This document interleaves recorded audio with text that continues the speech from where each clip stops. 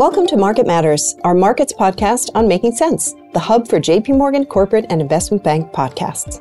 In each episode of Market Matters, we discuss the latest news and trends shaping markets today.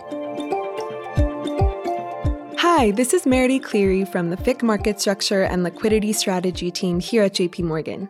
I think we've all heard the term Basel III used a lot in recent months, which refers to the set of prudential regulations aimed at strengthening the global capital and liquidity risk framework for banks. This topic is a little complex to say the least, but we're going to break down the key elements at play. In this episode, we'll chat through two proposals that were introduced in the US this July, and why they could be impactful in shaping liquidity and market functioning. To discuss these topics, I'm joined by my colleague Kate Finlayson, who is the Global Head of FICC Market Structure and Liquidity Strategy. Hey, Kate, thanks for being on here today. Hi, Meredith, of course. It's great to be back here. So for our listeners that might not be too familiar with Basel III, this is largely seen as the final package of banking reforms in response to the global financial crisis. The international Basel III standards were finalized by the Basel Committee on Banking Supervision in 2017, with the aim of further enhancing the resilience of the banking system by updating the global regulatory capital regime. Individual jurisdictions are now tasked with the implementation of these international standards. So this brings us to why Basel III is such a buzzword right now. Across the globe, policymakers have been proposing rules to implement Basel III reform. For example, in the EU and the UK, they separately put forward rules in recent months. And in the US, two proposals were published in July, which would introduce significant changes to the risk-based capital framework. Kate, what are the key aspects of these U.S. proposals? Okay, so here we go. On July 27th, two Notice of Proposed Rulemakings, or known as NPRs, were published. The first, Basel III Endgame, this was proposed by the U.S. Federal Reserve Board of Governors, the Controller of the Currency, and the Federal Deposit Insurance Corporation, and they published an NPR to revise the risk-based capital framework applicable to large banking organizations. The second was published by the Federal Reserve Board and proposes to revise the methodology of how GSIBs, that is, global systemically important banks, calculate their GSIB score and determine their surcharge. As currently drafted, both NPRs are significant. So we only have 10 minutes here today, so maybe if we first focus on the Basel III Endgame proposal. Kate, what are the key considerations here? So the Basel III Endgame NPR suggests sweeping amendments to the way risk-weighted assets, RWA, is calculated for large banks. The US proposal notably introduces the concept of the expanded risk-based approach, or IRBA, for calculating RWA, which, among other changes, removes a bank's ability to internally model capital requirements for all risk stripes except market risk.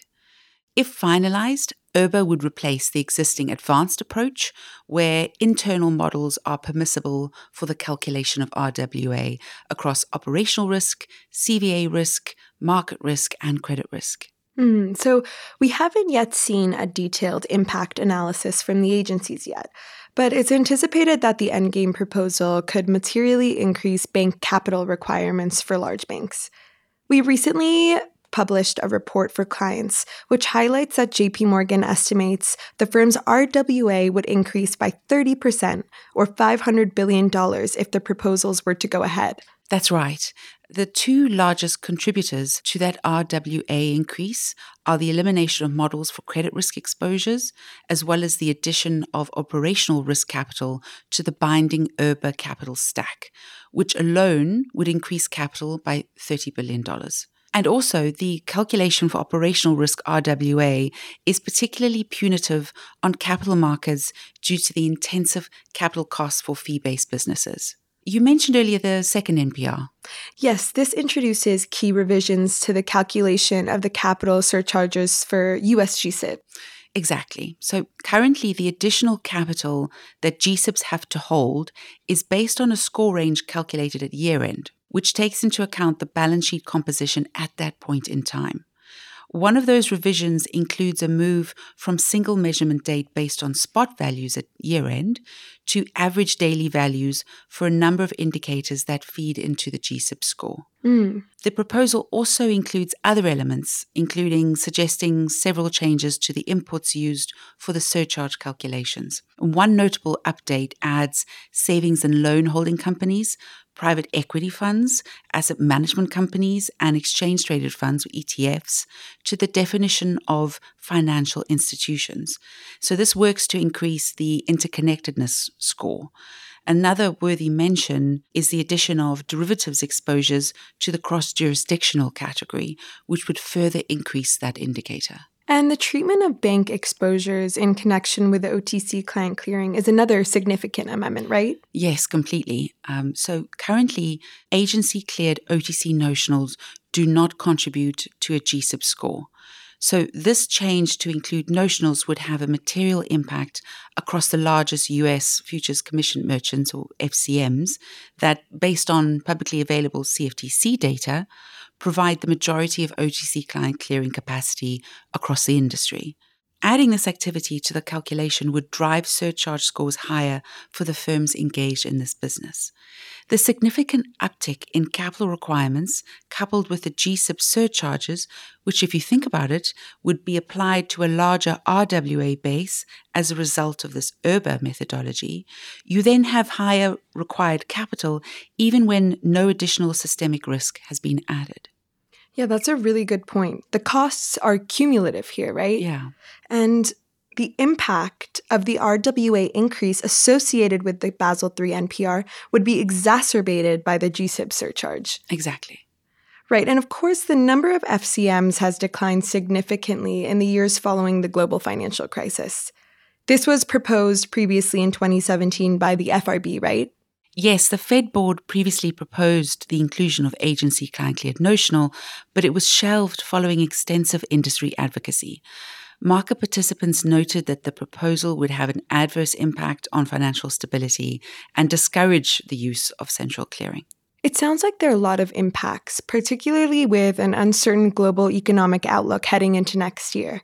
The financial system could really benefit from consistency and clarity in regulatory standards. And while these changes apply to large banks, the unintended consequences and liquidity impacts could be felt by end investors. Yes, indeed. I mean, the provision of market liquidity is a critical function of the US banking system. The bulk of debt and equity funding is obtained through the capital markets activities, with US GSIBs providing 50% of trading and market-making services to US businesses and state and local governments. According to recent Fed research, the limited capacity or willingness of non-bank broker-dealers to intermediate in treasury markets during periods of stress remains a concern for liquidity in these markets. Thanks, Kate. We covered a lot of ground here today, and to think we only just scratched the surface. This is a complex topic, but understanding how these rules might impact the costs of liquidity and markets as a whole is crucial. Our report for clients that we mentioned today highlights the key anticipated impacts and direction of travel. Please reach out to your JP Morgan sales representative should you wish to receive this report and any of our content. Kate, thank you so much for joining me today on this podcast. My pleasure, Meredith. To our listeners, please stay tuned for more FICC market structure content on this channel. Hope you have a great day. Thanks for listening to Market Matters. If you've enjoyed this conversation, we hope you'll review, rate, and subscribe to JP Morgan's Making Sense to stay on top of the latest industry news and trends. Available on Apple Podcasts, Spotify, Google Podcasts, and YouTube.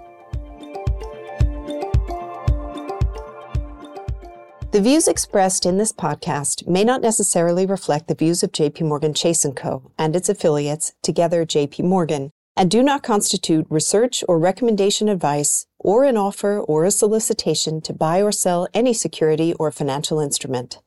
They are not issued by JP Morgan's research department, but are a solicitation under CFTC Rule 1.71. Referenced products and services in this podcast may not be suitable for you and may not be available in all jurisdictions. JP Morgan may make markets and trade as principal in securities and other asset classes and financial products that may have been discussed. The FICC market structure publications, or to one, newsletters, mentioned in this podcast are available for JP Morgan clients. Please contact your JP Morgan sales representative should you wish to receive these. For additional disclaimers and regulatory disclosures, please visit www.jpmorgan.com www.bbc.com/disclosures. Copyright 2023 JPMorgan Chase & Company, all rights reserved.